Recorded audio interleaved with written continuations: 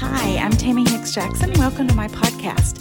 I am a Christian pastor in the United Methodist tradition, and this podcast covers a variety of topics. You may find anything from Bible study and devotions to yoga and meditation from a Christian perspective to my thoughts on Christian leadership and the church. Look for the descriptions and the tags for each episode to find what you're interested in, and thanks for taking this journey with me. Let's jump into this episode. In the passages of the Revised Common Lectionary for the third Sunday after Epiphany, we dive into Jonah 3, the 62nd Psalm, 1 Corinthians 7, and Mark chapter 1. If you are doing the reading through, we've already covered Mark chapter 1 in that part of our experience, but in the Revised Common Lectionary, we are focusing in on verses 14 through 20. Jesus begins his ministry preaching and training disciples. James and John, the sons of Zebedee, leave their father behind with only hired hands to help in the family fishing business. This would have been scandalous in their culture.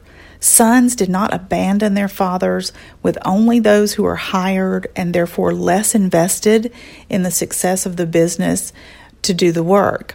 It would have had to be something very compelling and very important to cause them to leave this, and that very compelling thing is the coming of the long-awaited Messiah of Jesus, who is the Christ.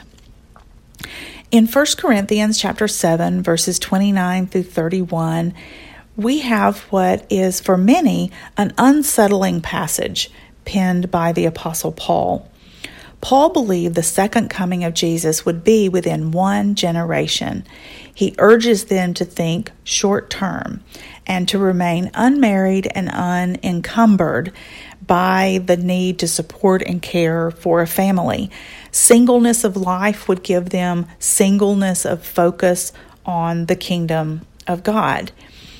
We do find in other verses that come just a little later, even in the same book, that Paul affirms that marrying is not only allowed, but is an honorable estate. There are, however, other streams of Christian tradition and Christian expression that only allow or that prefer unmarried clergy so that they don't have those kinds of encumberments of family obligations to give them a divided focus and take away part of their time.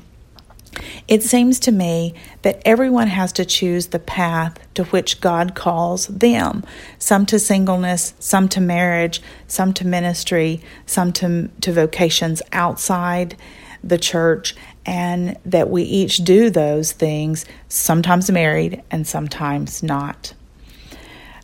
I love the Psalms, and so I say with far too much frequency, this is one of my favorite Psalms. But this week we look at Psalm 62, verses 5 through 12, especially within that psalm. This psalm affirms that only God can save. Only God is truly and completely trustworthy, and only God is qualified to judge. Humans are infinitely less trustworthy than God. And we are reminded that wealth cannot really bring salvation and security. The use of the phrase, one thing, no two, is a poetic form that occurs frequently in the wisdom writings of Scripture. Keep your eyes out for it as you continue to read. We also look at Jonah chapter 3, verses 1 through 5 and 10.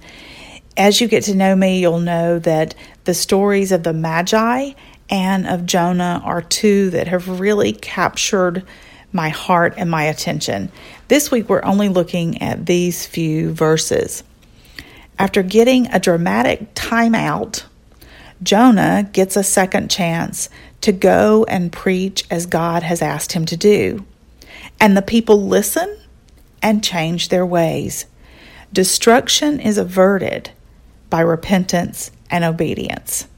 Those are my thoughts on this week's Revised Common Lectionary readings. What are yours?